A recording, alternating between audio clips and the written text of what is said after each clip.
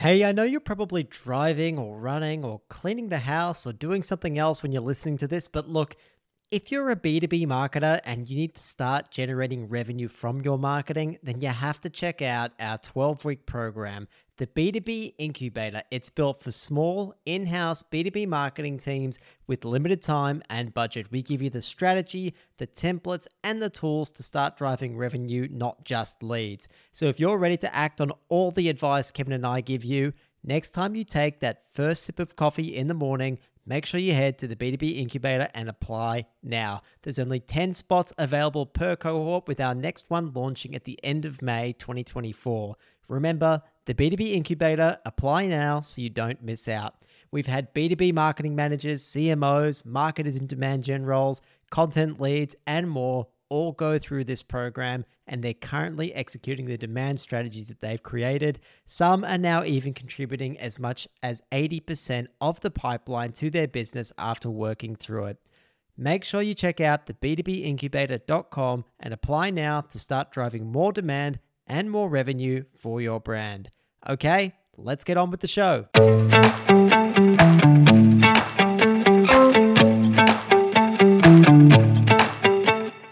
Hello and welcome to the B2B Playbook podcast. Each week we discuss strategies and tactics to help B2B businesses grow online. We're your hosts, Kevin and George, a couple of digital marketing professionals. We've waded through the noise and made the mistakes so you don't have to. The B2B world has changed, and you need to put your customers at the heart of your marketing. We'll cover how you can use our framework, the 5 Bs, to create a brand that customers are ready to buy from, love, and advocate for. We'll get insights from successful people in the industry and cover the latest trends to keep you on the cutting edge of the B2B world. If you're interested in B2B marketing strategies and tactics that work, then this podcast is for you. Subscribe to get the latest from the B2B Playbook first. Remember, successful B2B marketing starts with the buyer.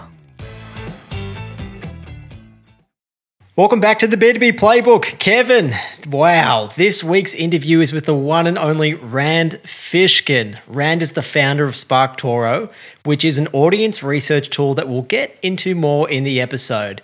He's also the co-founder of Moz, one of the world's largest SEO companies. We're both so stoked and so honored to have someone like Rand on the podcast. But Kev, beyond our own fanboying, Rand is actually a perfect guest to have on and add value to our listeners. He really exemplifies the be helpful approach that we advocate for through his actions in the space. And SparkToro as a platform is really geared towards helping businesses and the smaller guys figure out their dream 100s so they could get to work on growing their amazing businesses through the platform. Yeah, it was an absolute pleasure talking to Rand. And, well, as you see, listeners, George had a great time speaking to Rand. I had some technical difficulties that took me out of most of the conversation, but nevertheless, a very good session with Rand. He's got some grand plans too for where he wants to take the platform and where we'll go from here. And we're pretty excited to see how it all unfolds, as both big fans of his work and the platform.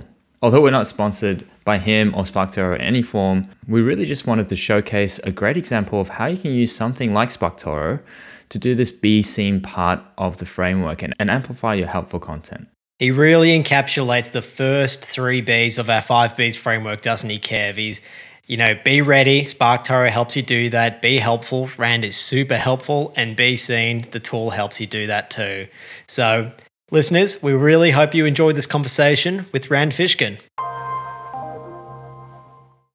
Welcome back to the B2B Playbook. Listeners, as you know, we rarely have guests on our show. Instead, we select a few true experts who really align with our view that B2B marketing is more about people, not platforms. And I couldn't think of a better fit than today's special guest, marketing legend Rand Fishkin. Rand is the founder of SparkToro, an audience research tool that helps marketers, PR folks, entrepreneurs, and product builders without the need for expensive, time-consuming, or inaccurate surveys or impossible to scale manual research.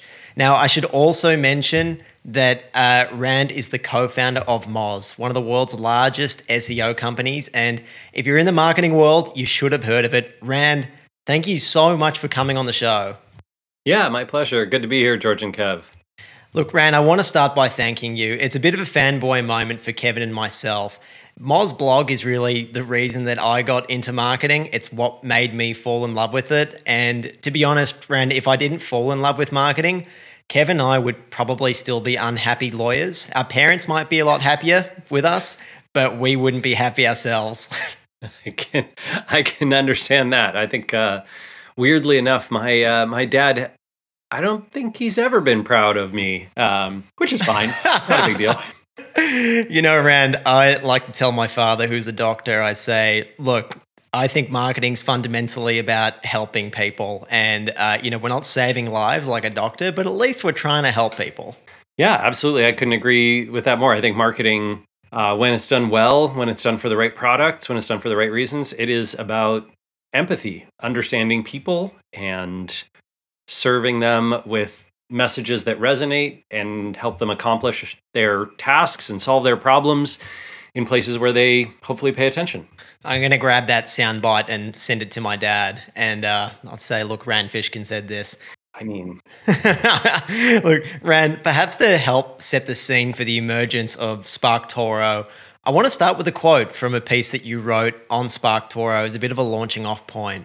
And to quote you in an article, you said, in 2020, Airbnb cut $542 million of performance advertising spend and saw no measurable fall off in attributable sales.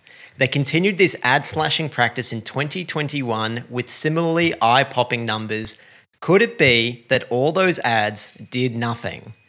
Could you perhaps elaborate on that, Rand, and give our listeners a bit more context? Yeah, so first off, Airbnb is far from alone on this topic, George. Chase Manhattan Bank did this. Famously, eBay did this years ago. P&G has done this with a bunch of their product lines, and hundreds, if not thousands, of smaller businesses have done it as well with less fame and coverage, where essentially they massively reduce their ad spend and or the visibility of where their ads appear, and they see little to no impact. Sometimes they even see positive lift, which is mystifying. And my theory goes like this. If you are Google and Facebook or Amazon, and you're offering advertising sort of all across the web and on all these channels and in all these places, this applies to everything from Instagram and WhatsApp to LinkedIn to any third-party ad network you can imagine. Your incentive is attribution, not lift. Attribution. What I mean by that is, I, Google, would like to take credit for as many possible sales that happen on your website. And so what I know is here are where lots of your visitors and audience go as they visit the web, and here's lots of things they search for, here's lots of YouTube videos that they watch, here's lots of Gmail inboxes that they have, all these places where Google can show ads. And then the view through conversion attribution, like, well, this person maybe didn't click your ad, or maybe they even did click your ad, but it turns out they would have bought from you anyway. They would have made that sale. You would have made that sale regardless of whether Google showed that ad, Facebook showed that ad, they saw that ad on Twitter or LinkedIn. And this is deeply concerning for marketers, because what we end up doing is we put budget against places where we can perfectly ascribe attribution rather than places where we can serendipitously over the long term see brand lift, but it's very hard to measure. Look, I think that's something that Kevin and I, as former performance marketers, were really guilty of ourselves, handling big budgets for big businesses. And we were constantly trying to justify and show that there is an uplift from the activity that we're doing, really just in the lower funnel. And it really, especially with view through attribution, it really starts to blur that line, I think, between capturing and actually creating demand. What does it mean to you, Rand, to truly create demand? Yeah, so demand creation is essentially when you go and reach an audience that is potentially receptive to your message, and you inspire them to whatever, dig deeper, learn more about your product, discover that the problem that they have can be solved by your product. And that demand generation process can be seen in essentially a lift, a growth in the total number of people who maybe wouldn't have otherwise purchased your product. It's infuriatingly hard to measure. In fact, it can be next to impossible to prove. And this is why very few marketers invest in it. And this is why it's so valuable, because competition is low and inventory is high. So if you think about, a podcast that where a bunch of your audience listens and, being a guest on that podcast, oh man, it's going to be super difficult to do. Like, how do I even pitch the host and see if they would want to have me on? And oh man, then I got to figure out if my audience actually listens to that podcast. That's going to be a whole process of research. And gosh, and then I got to figure out something clever and interesting to say on that podcast. I probably should do some content generation work before I do that and have something that would make the host want to invite me as a guest. I'm going to have to build up my profile. You know what? Screw it. I'm just going to throw more money at Facebook. And because most people throw more money at Facebook, it's very uncrowded in that pitch the podcast space, or get on that YouTube channel space, or get this social media account to cover me, get featured in this email newsletter, have this industry conference, select you as a speaker. Those types of things are difficult to do and difficult to measure. Only a few people do them. They're not very crowded. They tend to have incredible results. They're hard to scale. Therefore, they're great opportunities. Well, I think this is a good opportunity now to look at, okay, now we know what the demand creation process is like. I mean, how does SparkToro help marketers in that demand creation process? Where does it sort of fit in there? Perhaps you could tell our listeners a little bit more in detail about what SparkToro does and then how it can help there. Sure. Yeah. So I think fundamentally what helps here is audience research. Right? So bigger than SparkToro. SparkToro is just one tool that provides some kinds of audience research. I can talk about that in a sec. But audience research is this idea that before I go market a product to people, I should understand who they are, what they talk about, their demographics, their behaviors, their sources of influence, what platforms they use, what they subscribe to and read and watch and listen to and follow, so that when I speak to them, when I send a message out, right, in whatever type of marketing, I make sure that I am doing it in a way that makes sense to them. I'm doing it in a way that is resonant, that sort of, creates memory association. I'm doing it through a platform that they know, like, use, and trust. Very important. And part of the audience research process is, classically, it's interviews and surveys, which I think are great tools, and I'm not recommending that anyone throw them out. But I do strongly suggest that on top of surveys and interviews, you layer audience research at scale. Meaning, let's see, if you want to do this the manual way, right? The manual way, kind of before SparkToro, we saw my co-founder and I created SparkToro because we saw some people doing this, right? So consultants and agencies like yourselves, right, would go out and they would say, okay, we're going to take your email list, right? And we're going to run that email list through Clearbit or Full Contact. And we're going to get all the people who subscribe to your email, or have purchased from you in the past, we're going to get their LinkedIn profile and their Twitter profile and their Facebook profile and their YouTube, like whatever profiles are public. And then we're going to go crawl those, right? We're going to build a crawler, or we're going to send some poor intern to go visit all those pages and sort of look at activity on them and aggregate it together. So we'll be like, oh, okay, well, we visited, 700 Twitter pages of, people who've purchased from us over the past 2 years. And what we saw is that, 17% of them subscribe to this or follow this person on Twitter, and 12% of them use this hashtag, and 10% of them have these words in their bio. And, 16% of the people on LinkedIn have, this level of education, and 12% say they're located in this country, like all these demographic and behavioral things. And you can get that at scale, which is so valuable to add that onto surveys and interviews, because surveys and interviews are terrible at this type of data at scale. You just can't ask people one-to-one or in a survey in an effective way, hey, can you give me a list of all the podcasts you subscribe to? Hey, can you tell me everyone you follow on every social channel? Hey, can you tell me what hashtags you've used in the past 6? Like, no, they cannot. No one can do that. Like, human beings are not capable of this type of answering. But the data is there passively if you want to go collect it.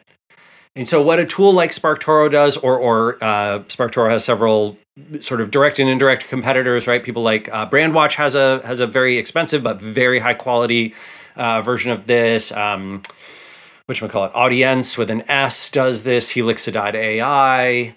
You can do some of these kinds of things through SimilarWeb, at least on the web-based version. That stuff is really, really useful to layer on top, because then you can say, oh, okay, I'm trying to reach electricians in California. I know that they listen to these 4 or 5 podcasts. I know that they subscribe to these, 150 YouTube channels. I know that they follow these people on social. So I can go in my ad targeting platform, or I can go directly, with outreach, or I can go with my pitch, or I can have my PR team, whatever, go reach these people that I want to reach in the places where I know they pay attention, and I have data to back it up. All right, folks, quick breather here. In my time in B2B marketing, generally I've come to realize that there are just certain tools that can be an absolute game changer. And that's why I'm really excited to talk about Leadfeeder. It's a tool that helps you cut through the data and turn those website visitors into solid leads and opportunities for your business. Leadfeeder shows you which companies are checking out your site, tracking their behavior, and it integrates all of this with your CRM. And the result is it's basically like a secret weapon for targeted lead engagement, and it really makes it easier for your team to convert website traffic into sales. Head to leadfeeder.com, give it a free demo, and you'll also get a free extended premium trial when you let the rep know that you found out about Leadfeeder through the B2B Playbook podcast. That's leadfeeder.com. Okay, check it out. Back to the show. That's audience research. I have to say, it's a tool that Kevin and I wish that we had. We came across SparkToro. I think I just came across it on LinkedIn. And to be honest, I had no idea that you were behind it at all. And I came across it and I immediately sent it to Kevin. And I said, oh my God, look at this. At one point, Kevin and I were talking about, maybe there's a way of automating this whole Dream 100 process. And the Dream 100, listeners, as you know, is that idea that your dream customers are already out there. They're already gathering in certain places online and offline, and it's your job as the marketer to go and find out what those places are. And then we say with those places, you can either work your way into those communities or you can buy your way in with advertising dollars. And we were just like, wow, this is a sensational tool for helping form that Dream 100. And I've seen yourself and Amanda talk about the Dream 100, except you kind of use, I guess, probably a different phrase. I've seen you talk about it in terms of audience personas. Would you maybe be able to talk a bit more about audience personas? Yeah. So I'm I'm a little bit of I don't know what to call it exactly. Contrarian maybe is the right word when it comes to personas. So I don't, George, the classic persona is this thing that's like, here's general contractor Greg, and we're going to use GC Greg as our persona, our avatar for our customer, and he's going to sort of represent for us who we want to reach in the market. And we're going to let's give him 2 kids and a dog, and he likes his morning coffee hot, and he goes on, I don't know, trips to Vegas once a year. Like, people will come up with these sort of ridiculous, stereotyped, very reductive, sometimes even, ethnographically or demographically problematic and biased personas to describe their sort of ideal target customer. And they do it as one person, and then they give it to the product team, and they give it to the marketing team, and they're like, okay, this is the person we're supposed to reach. If we reach people like this, that's right on. And I think it's just a terrible idea to use personas in this fashion. Like, it doesn't make sense to me. So The way I think about a persona is instead sort of this data-informed, not a singular individual, but a representation of the market that is broad and diverse in hopefully nearly the same ways that your actual market is broad and diverse. So you might say there is no GC Greg. What we have are general contractors. And we know that general contractors who fit into our audience tend to subscribe to these 4 sources, and they tend to listen to these podcasts, and they tend to follow these YouTube channels, and they tend to subscribe to these email newsletters in roughly these proportions. And, 17% of them are women and 60% are men. And then we have 13% who are non-binary or other. And, we have these properties about their education level and geographically where they're based, all these kinds of things. And that type of a persona, an audience persona that stretches across groups of people, is truly useful. Because what you don't get is GC Greg, who likes to go to Vegas, let's make a total bro ad for this guy that could be produced by the Mountain Dew team and, throw that up on Instagram. And you see a lot of this, right? You see that, if you've been targeted with advertising on Instagram, I guarantee at some point you've been like, oh my God, do they really think I'm that person? Is that who they think I am? And that is because a lot of these marketers and advertisers, brand marketers and others, use personas in this classic reductive stereotyping way, and they don't think about the audience from a statistical, broad and diverse perspective. This is not about whatever political spectrum stuff or social issue stuff. This is about data that represents a group of human beings. And there is no group of human beings on Earth who are all exactly fitting into one bucket exclusively. It just doesn't happen. We're unique organisms made up of a bunch of cells, and that reductivism is just dangerous, I think, in marketing. Right? It's missed opportunities. I love that because it is so fundamentally about people and about how people learn and are influenced. I mean, personally, Rand, I don't really trust Google anymore, and I don't want to blame you, but it's because of the SEO folks out there that I feel have completely ruined Google. And when I go to buy anything, be it like a consumer good, something for the business, I just don't trust Google. Was there a similar turning point for yourself? I mean, what led to you thinking I have to build something like SparkToro?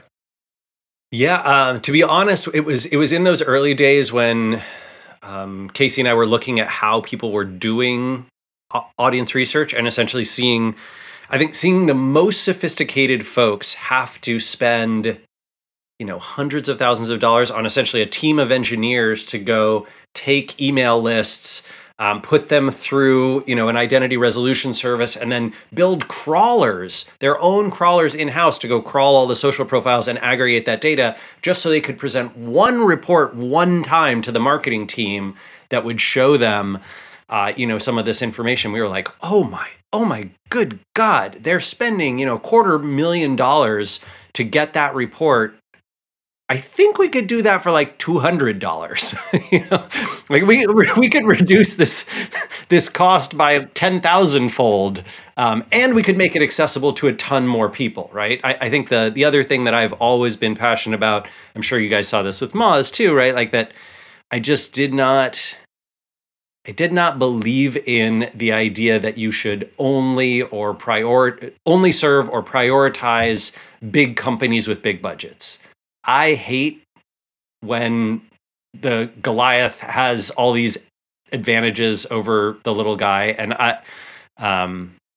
SparkToro, just like Moz, right, is trying to put incredibly valuable, useful information that everyone should have democratized at their fingertips, so that it's not like the big boys have the advantage over you. And what I think is great about this is this kind of marketing doesn't work so well if you're at scale, right? Like if you're whatever it is, a giant corporation, you're Costco, and you're trying to reach millions of American consumers and Canadian consumers, like this kind of, let me find a podcast, let me, go do my YouTube targeting. Sure, there could be some ad tweaks and testing and tuning that you could get value from. But oh man, if you're a challenger brand, new to the market entrepreneur with your whatever regenerative agriculture, e-commerce product, wow.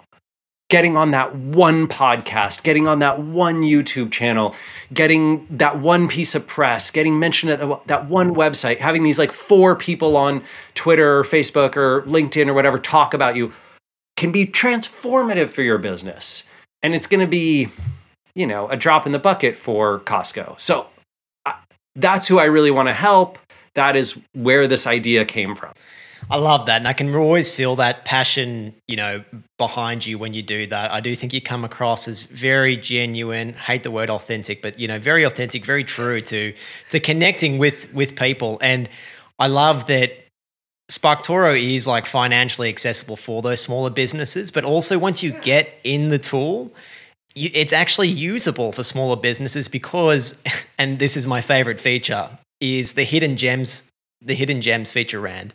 I think the hidden gems one is a much more realistic approach to marketing for someone who's just trying to reach out, just trying to get started, just trying to get their name out there. Maybe do you want to tell us a bit more about what the hidden gems feature is and why it is that you decided to include it? Yeah. So SparkToro basically works, right? You select an audience, right? So you go in and say, my audience, I don't know, uses the hashtag interior design, or my audience follows the social account at Randfish, or my audience uses these words in their bio, general contractor. And you can come up with anything you want, right? Any describable group of people who engage on the internet, you can generally reach them in one way or another. And then SparkToro will show you a whole bunch of data, right? Percentage data about their behaviors and demographics. And so if you go to, a tab like show me all the social accounts that's followed by this particular audience, which is a good idea. You can sort that by default. It is sorted by the percent of audience that follow, which means that usually the big accounts in a sector are at the top. And what hidden gems is if you click the filters and you say, show me only hidden gems. Hidden gems will show you accounts that have high engagement relative to their size, but tend to be smaller in terms of total reach. So they're, the follower count on Instagram, LinkedIn, Pinterest, YouTube, Facebook, Twitter, whatever, tends to be smaller. But when they do post content to those places, it tends to get an outsized amount of whatever, likes and retweets and, shares and that kind of activity.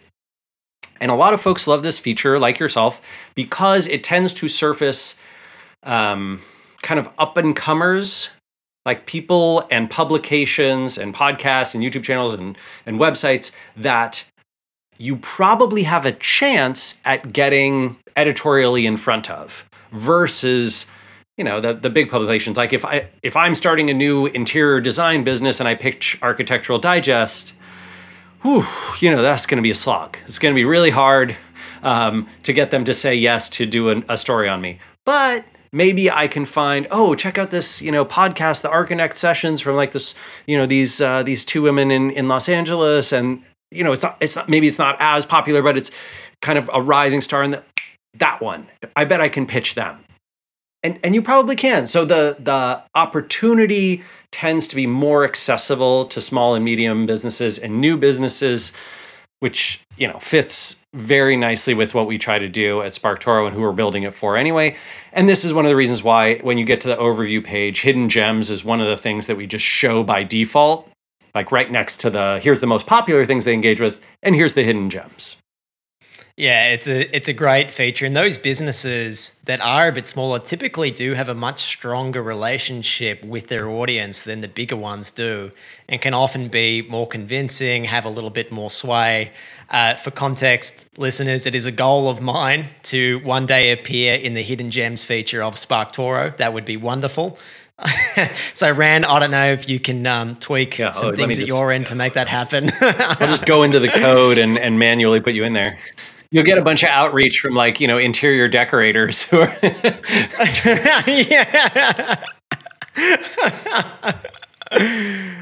Okay, Rand. So once we have this list of people, like this list of places that our dream customers are already gathering, I want to talk about what it is that marketers should actually do with that list. Now, in a Whiteboard Friday session you did for Moz 8 years ago, and I always loved Whiteboard Fridays, by the way, you called out, and I quote, the prostitution of marketing.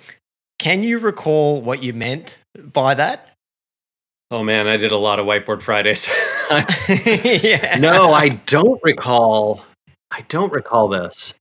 You'll have to refresh my memory. It was a great session. You actually mapped out pretty much what SparkToro would pull for you in terms of these are the different places that your dream customers already gather around, blogs, newsletters, podcasts, all that kind of thing. And you said that marketers are, I guess, they're creating the prostitution of marketing because they're looking at their relationship with every one of those as highly transactional. So they're looking at that blog, they're looking at that podcast, and all they're thinking is, how many people from there can I turn into customers of mine? And perhaps has that jogged your memory a little bit more about what you were talking about when you were discussing the prostitution of marketing? It certainly sounds familiar. I think this is probably a topic that I've come to harp on many times. Although I would say in the past 8 years, my views on sex work have generally become more enlightened. And so I probably would not describe prostitution in a negative light nowadays.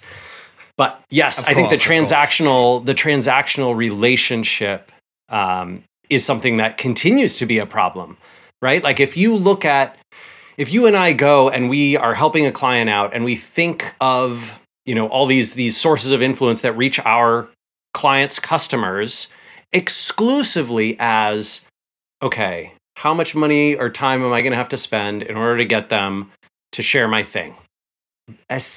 It is a bad way of thinking about the problem to be solved.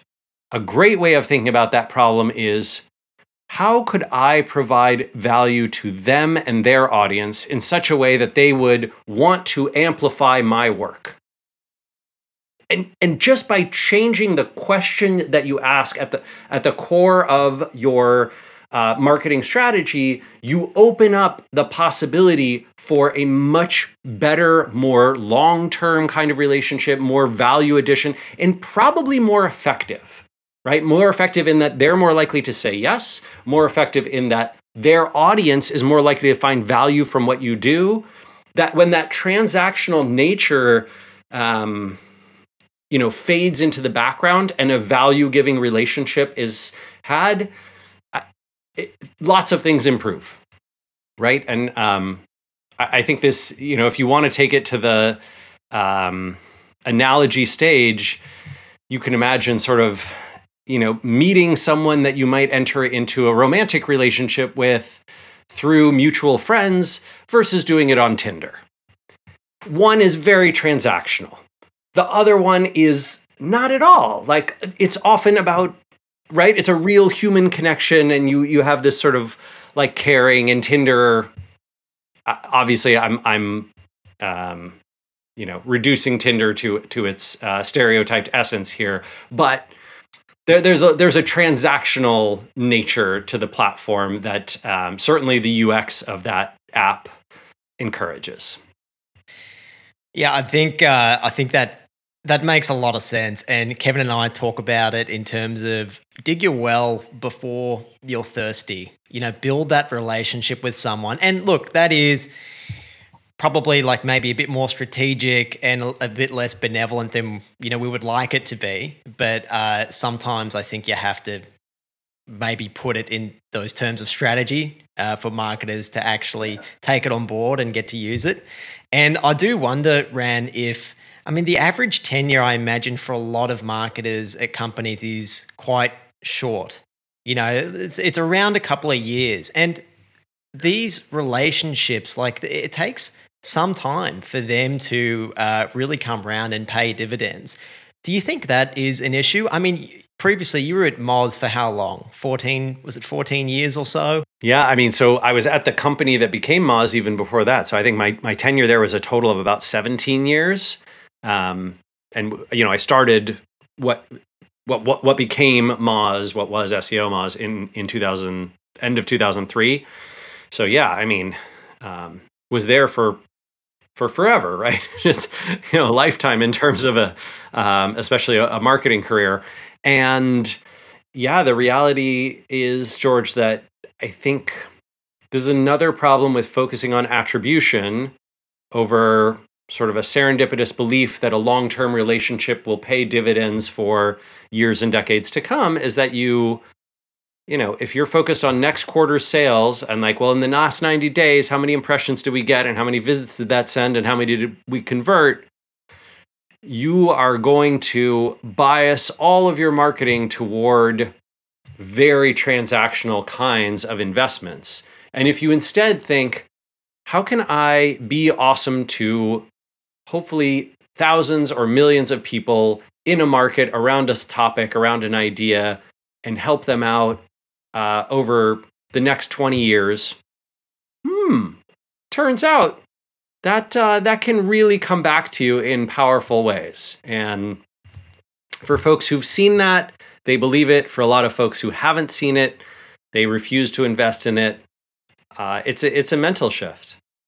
It is a big mental shift. And I do kind of see why it's a hard one to grasp for those marketers who do shift around every couple of years. Because at the end of the day, they want to make impact. They want to look good in front of their execs, as soon as possible.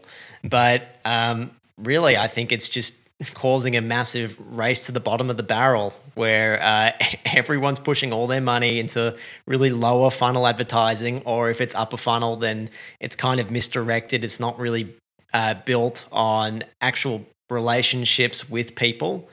And it's just kind of a shame. It's so nice to see good, genuine marketing that is like a little bit risky, but can pay off so big over the long term.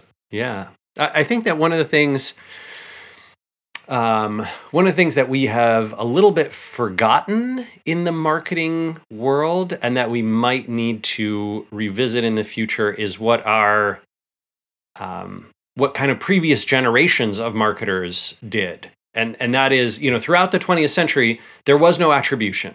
You couldn't measure, hey, where did this visitor who came to our store, right, or whatever, wrote into our mail-in catalog, like, where did they find out about it? You didn't have it, right? This was data that was impossible to get. And so what marketers did, what brands did, is they would test new messaging and content and marketing strategies and channels and investments in different markets that were similar to one another. And then they would look for lift by geography. So it'd be like, okay, George, let's you and I, whatever, we run brand advertising for Coca-Cola. We're going to run a new promotion for, whatever, Diet Coke in Cleveland, and we'll run another one in Sacramento. And then we're going to see which one did better. Oh, okay, they both performed pretty equally. All right, let's take the one, from Cleveland, and we're going to run that in Cincinnati as well. Okay, we didn't get as much of a lift in Cincinnati. Like this was the way. This was how marketing was measured. And you can still do that. No one is stopping you from using these sort of like 20th century techniques for, hey, we're going to have a podcasting strategy. So next quarter, next 2 quarters, we're going to invest in a bunch of podcast sponsorships and, guest appearances. And how are we going to measure it? We're going to measure it with brand lift. We are going to look at an organic, sort of map of what we expect searches for our brand name to be, traffic to our website to be, sort of awareness of our product to be, whatever. And then we're going to compare what we expect against what actually happens. And what do you know? Hey, we can see that over the 12 months following our podcast investment, we got a 16% lift over what we organically predicted we were going to do I can't perfectly attribute those sales to the podcast, but that brand lift came from somewhere. Did we make other investments? No, we didn't. Okay, it must have been that. This is the kind of thing that you can do, even if you're a very attribution-centric person. I mean, that's why my favorite book is actually Ogilvy on advertising, because I feel like that's where we're all trying to push back towards is the advertising world that Ogilvy operated in. And it's amazing looking through Ogilvy on advertising that he uses those like exact same principles in his advertising. Like every time he put out an ad, it was incredibly helpful. Like it focused on the benefits, not the features. When he talks about measurement, he refers to it in exactly the same way that you spoke about it. And I can't help but feeling, as you've just suggested, that we are heading back in that direction. Yeah. I mean, I think what's fascinating to me is the world is so much bigger and more diverse these days. I mean, diverse in all the kinds of ways that many things that were true, many sort of best practices that were true, still have application and also have nuance. So I think that, for example, if you were to take the Ogilvy on advertising view of benefits over features, we should always present our product in terms of benefits, not features. There are a lot of B2B software companies who would do worse, will do worse if they tout benefits over features. Like, you're going to feel better. Your team is going to be more productive. You will accomplish your tasks better. You will reduce frustration. It will not be as effective as you can tag each sales cohort in the sales finder with a custom tag that you write. Feature. That's the feature I want. That's the feature I was missing. Don't tell me I'll reduce frustration. Tell me you have the feature I want. And does that work for Mountain Dew? No, hell no. Right? You can't tout features of Mountain Dew. We added 6 new chemicals you've never tasted or heard of before. No, that's not. You're not going to sell me on that, right? Like you got to sell. Mountain Dew has to sell the experience. They got to sell the benefits. But B2B software. So I'm just saying, I love this classic thinking too. I think there's a ton to learn from there. And the world is nuanced, my friend. Like there's so much. I will just add that when you say, it makes sense to actually mention features when it's kind of more niche, because we now have the ability to reach those niches that we didn't have before. And not just with paid advertising, but niche podcasts, right? Niche newsletters. Now audiences are gathering around all these different niche places. So we can actually speak the same language as someone else that other people might not understand, and they didn't have that ability beforehand. That's right? There's the most narrow you could be in 1965 was, hey, I want to run an ad on this radio station instead of that one. And we can, we can run an ad on our version of a radio station that reaches 1/1000th of that audience and 100 times more relevant. So it's that change is substantive and I think shouldn't be forgotten. Very good point. I want to come back to SparkToro, and I don't know what your roadmap looks like, but can you give us an inkling as to, in your mind, what does SparkToro look like 5 years from now? Yeah. So let's see.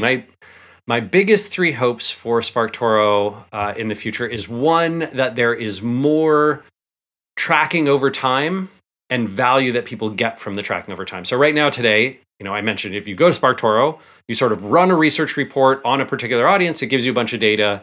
If you run that report next month or in 3 months, you'll see a bunch of new things, but you'd have to do your own comparison against the report you ran, a month ago or 3 months ago to be able to see what's new and different and what's changed.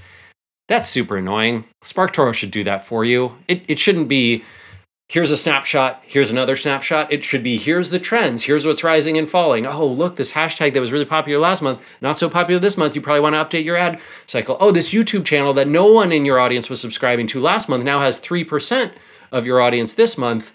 That's still very small. It's way at the bottom of the list. You'd probably never have seen it, but we'll surface it for you because it is rising faster than anything else. That kind of like value over time, that tracking, I think is hugely important. SparkToro should obviously do that. Casey's working on it right now. It's, as you might imagine, quite challenging to build. Not simple, but is coming soon. The other one is, I think SparkToro needs to have more coverage of channels and sources than it does today. So, right now we have, this is intentional, but we have no coverage at all of TikTok. We have very minor coverage of Instagram. Facebook groups are a bit of a blind spot, and some of them are public, so we conceivably could service some data there. I just think it's those kinds of expansions. Reddit is not in the product yet, but that's another thing Casey's working on, hopefully for the quarter ahead. So like more coverage of more places, right? So that you can find those. The other one, what I really wish was in there is events. I feel like events are a huge source of influence, whatever conferences and webinars and whatever in-person symposiums, trade shows, all that kind of stuff. God, that would be so cool to be able, especially in B2B, to be able to see like, oh man, agricultural buyers of packaging, design products all go to this event in Berlin every year. Oh man, I really want to see that. So that's another one. And then the third thing is languages and geographic coverage. So right now, SparkToro is English language only, US, UK, Canada, Australia, New Zealand, Ireland, South Africa, not much else. And we have a lot of demand from South and Latin America, from Europe, from Asia, Middle East. So we need to jump on that. That's a lot of signal to take in. And look, if you guys can do it, we're all for it. That would save us a huge amount of time. And I'm especially excited about if you can get that offline component happening too, because there is such a big push online, but I still think that there's no replacing offline relationships. I still think that events and trade shows are still really important in the buyer's journey. And if you can point out those places and list those places, that would be immensely valuable. Yeah, no, I'm thrilled to hear that. So my theory, George, is that essentially, even though all those things are offline, they exist on the web as well, right? Like every symposium, every webinar, every in-person conference, they have a website or a web page on a website. They have social activity around them, right? People follow that, or they use the hashtag of the event, or they link to it, or they follow people who are connected with the event organization. And I think we can reverse engineer into that which ones get the, how much engagement from a given audience. I think it'll be a little bit more complex than the one-to-one, like, well, your audience follows this YouTube channel, right? Which you can just see on YouTube who follows what, or who subscribes to which channel. But I still think it's going to be invaluable. And then, email newsletters, the same kind of thing, right? You'll have to use the social and link graph to do it, but you should be able to infer from those connections which email newsletters, are subscribed to by an audience. Well, we're looking forward to seeing it happen. Absolutely. Rand, you've referenced the Lego movie and its huge impact on Lego sales as a great example of why marketers should take bigger, riskier bets on hard to track, hard to execute organic marketing investments. Is there an idea floating around your head for SparkToro that you'd love to try that maybe just isn't the right time, you're a bit scared of doing it, or you don't quite have the budget? Is there something floating around there like the Lego movie? I am not thinking on that scale yet. I'm not sure that I necessarily ever will be for SparkToro specifically. I think that's just because Lego is something that appeals to hopefully every human being, right? Like Lego's goal is to appeal to every person on the planet. And so a broad picture release that costs hundreds of millions of dollars that hopefully, billion plus people see makes a lot of sense. For SparkToro, even something, that 10 million people see is probably a little aggressive. Like it's just not, our focus is smaller because our market, our target audience and market is much more focused. And so I would say the thing that I would love to do, I did this at Moz, and I think it was a really good investment, but it's so hard to prove the value that it returned. And that is, we built an event series called MozCon. And, the first few MozCons were pretty small. Eventually it grew to like, 2,000 marketers coming to Seattle every July. And a lot of people in the space would say like that the MozCon stage helped make their career. Somebody that they met at MozCon helped build their career.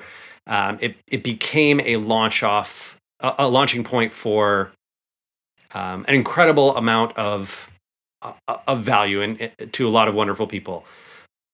I think that is something SparkToro can replicate, even though we're 3 people instead of 200, and our budget is probably 1/50th the size of what I had at Moz.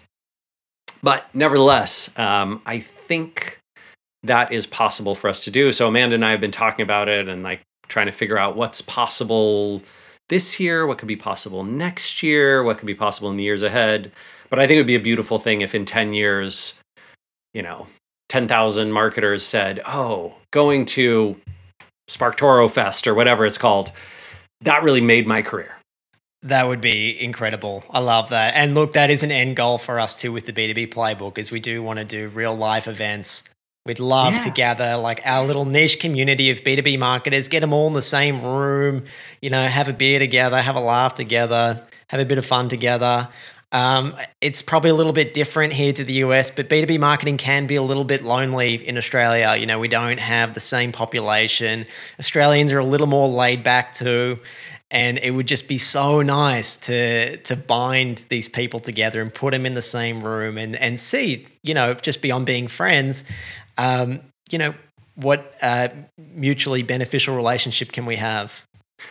So I did this on a very small scale. My friend Peldi runs a software company in Bologna, Italy, called Balsamic. And Balsamic does, UX. It's a UX and wireframing tool. And Peldi and I, he was giving me a tour of his offices when I was visiting. And I was like, my God, Peldi, like this office space is just gorgeous. You could do like incredible events here. He's like, yeah, but I don't use it for anything. I was like, my God, this is terrible. Like, this is awful. Let me tell you about all the people who would love to come to Italy and, have a have a get together. So I was like, we have to do something. So we put together this event the first time this year where we invited a bunch of indie startup founders to Bologna, held this 2-day event, connected up a ton of people, and it was beautiful, right? It was exactly what you talked about, George, right? Like it starts from a place of friendship and camaraderie and support, and it goes to a place of, incredible relationship building and value building for their businesses, and people giving each other advice and sharing their networks and helping them, solve painful tasks and support each other through business problems and personal stuff, like personal life stuff too. But yeah, what else is human life about if it's not helping each other do better and being there for each other and building relationships?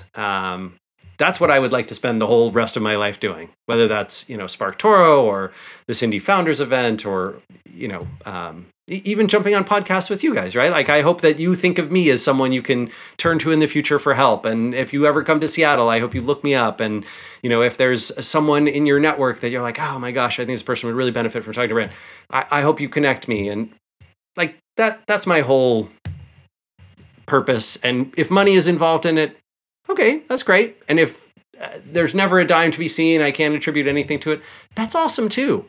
I think that, like you said, right? Australians are more laid back. Europeans are generally much more laid back. Americans have this relentless focus on money. And I think when your social safety net sucks ass, like, maybe that's required.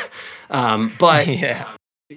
That is, it's disheartening. And so I think, yeah, we got to look out for each other, right? Rand, I love that, you've gone long on helping people, building relationships. And what Kevin and I say is just like being kind, being patient, being helpful, and trust that results have come. for Kevin and I, it's like really inspiring to see that, you've already been through that process and you've done it with Moz. It's the exact approach that Kevin and I take, and we're people who are much earlier on in our journey. And look, I would like to think that it's just we do it that way because that's the kind of people that we are. But it's nice to see that, if you do stick at it, the financial rewards can be there too. So you can, enjoy your life too. So thank you so much for being that example for us. Oh my gosh, my pleasure. Yeah, and I think that it's interesting. Like there are financial rewards that await folks who invest this way, and also it's so obvious when people are purely in it for the money, and it just doesn't work, right? Then the money thing doesn't work out. So there's this weird irony of, if you are in the world of building relationships and showing kindness, and your hope and expectation and goal is just money, maybe just throw in the towel and, I don't know, get a job with Goldman Sachs. Like, and I mean some offense when I say that. Yeah. Rand, I think that's a beautiful place to round out the conversation. Thank you for being so generous with your time. Kevin and I are so bought into SparkToro and the journey that you and your awesome team are on. Is there anything you'd like to direct our audience's attention to, or anything you'd like to add before we round out? Sure. Yeah. First off, thanks to you guys for having me and for the great conversation. If folks want to check out SparkToro, we have a forever free plan. So you don't have to pay anything. You can just go use it and see if you find the data in there useful for whatever you're doing. It's sparktoro.com. If you are interested to hear me rant on all of these topics that we have been talking about today, I'm most active on Twitter, where I'm at Randfish. Beautiful. Thank you so much for your time, Rand. I really appreciate it. Yeah. And thank you, Kevin. All right. Take care. Thanks very much. Catch you. Thank you. George, I don't know how you keep managing to land these amazing and awesome guests for the show, mate. Personally, I got a lot out of that conversation, even if, as usual, I'm having difficulties on the technical side in having a three-way conversation online. I'll tell you what, George, one of these days I really need to get a new laptop and properly join in on the fun. Yeah, special shout out to Australia's broadband, bringing the world's slowest internet to Kevin Chen's household. No, it's great to have two of us here, so at least one of us can be connected, Kev, to these great guests who really are so kind and generous with their time, Rand in particular. Let's round out some of the key points, Kev, some of the key takeaways in case, our dear listeners somehow might have tuned out while listening to the episode. That's it, George. The first one that I really noticed was when he said that pay channels incentives right now is attribution, not conversion. And that's a really good way to describing that idea that all these paid channels right now, they don't really care about whether you're actually growing your conversion number. What they want to know, what they want to show you is that they can attribute as many conversions as possible to their channels. I mean, it helps them grow their channels because the importance of the channels is overstated in that way. But remember, as Rand correctly pointed out, paid channels, the incentives for them is attribution, not conversion. And that's not serving your ultimate bottom line. And Kev, that kind of leads naturally into the next point that I thought was really good from the conversation, which is demand generation can be really hard, if not impossible to measure. I mean, we give our listeners some ways of measuring it to show that, yes, there's signs that it's working, but I think really that's why most marketers just don't do it. And as a result, it's a huge opportunity lost because really, when you think about it, Kev, the costs are pretty low and the inventory is very high. So those who are getting into it and doing it, the rewards are there. Another insight that we talked about with Rand was how personas can be limiting. I think this is quite a good nuance to add to the information that we've talked about, the framework that we've talked about putting together your ideal dream customer personas or avatars. Rand says that those personas can be limiting because often they don't reflect the full breadth of people within a collective group, and that they should in fact be more broad and diverse, but at the same time still allow you to understand where they get the information from and how these groups are made up. This type of persona is truly useful. That's it, Kev. And of course, it makes sense that Rand's tool, the new business he's working on, SparkToro, I mean, just like what he did with Moz, is really trying to put incredibly valuable information that everyone should have democratized at their fingertips. So the big boys don't just have the advantage over you. And it all comes down to this fundamental shift in what is the core question at the center of your marketing strategy. If you change up that question and open up to the possibility for a more effective and long-term and valuable relationship, that's when really good things start to happen. When that transactional nature of online marketing, of an online relationship fades into the background and it becomes a value-giving relationship, that's when lots of things start to improve. And I like Rand's example of comparing this to dating. Think of the relationship between a Tinder date versus meeting someone through friends.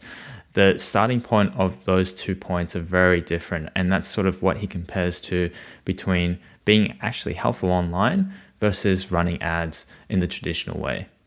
Well, Kev, I mean, we're all about building relationships here. So I really love that analogy of his when it came to Tinder versus meeting someone through friends. And really, just from Rand, there was a ton to learn from classic marketing thinking. And yes, we can go back to those principles of old, of traditional marketing that worked so well. But as Rand pointed out, you know what? Now the world is very nuanced and requires a tailored approach. So really interesting to see the hybrid blend of those two. Yeah, and when we talk about specific examples, there's some bits of gold in there too. You know, we're talking about value building events that are offline, particularly small ones, are often the most immensely satisfying and rewarding, both on a personal level and for your business. At the end of the day, it was again just great to chat with someone who has gone long on helping people and seeing that pay off. Yeah, a really great case study for nice guys don't finish last, Kev. And it was awesome to chat to. Definitely. He definitely was great to chat to. All right, listeners, go check out Rand Fishkin on Twitter at RandFish and SparkToro, of course, at SparkToro.com. It's a great tool to have in the arsenal that will keep getting better over time. That's it. And as always, we're absolutely stoked that more and more of you are joining us each Monday morning by listening to the podcast. And if we can ask just one thing, it would be to please leave us a short review on whatever platform it is that you listen on. Or, Kev, one better is to actually tell someone who could use the podcast about the podcast. That would be fantastic. It's a huge help to us, and hopefully it helps someone else. Take care. Thanks, listeners. Thanks, Kev. And catch you next week. Take care, listeners. Catch you next week. A quick note before you go, listeners. You can find more great content and get in touch with us at theb2bplaybook.com. Be sure to subscribe to this podcast and our newsletter while you're there to get the latest news, tips, and resources from our playbook. We'll be back the same day and same time with another episode next week. Thanks for tuning in to the B2B Playbook. Remember, successful B2B marketing starts with the buyer.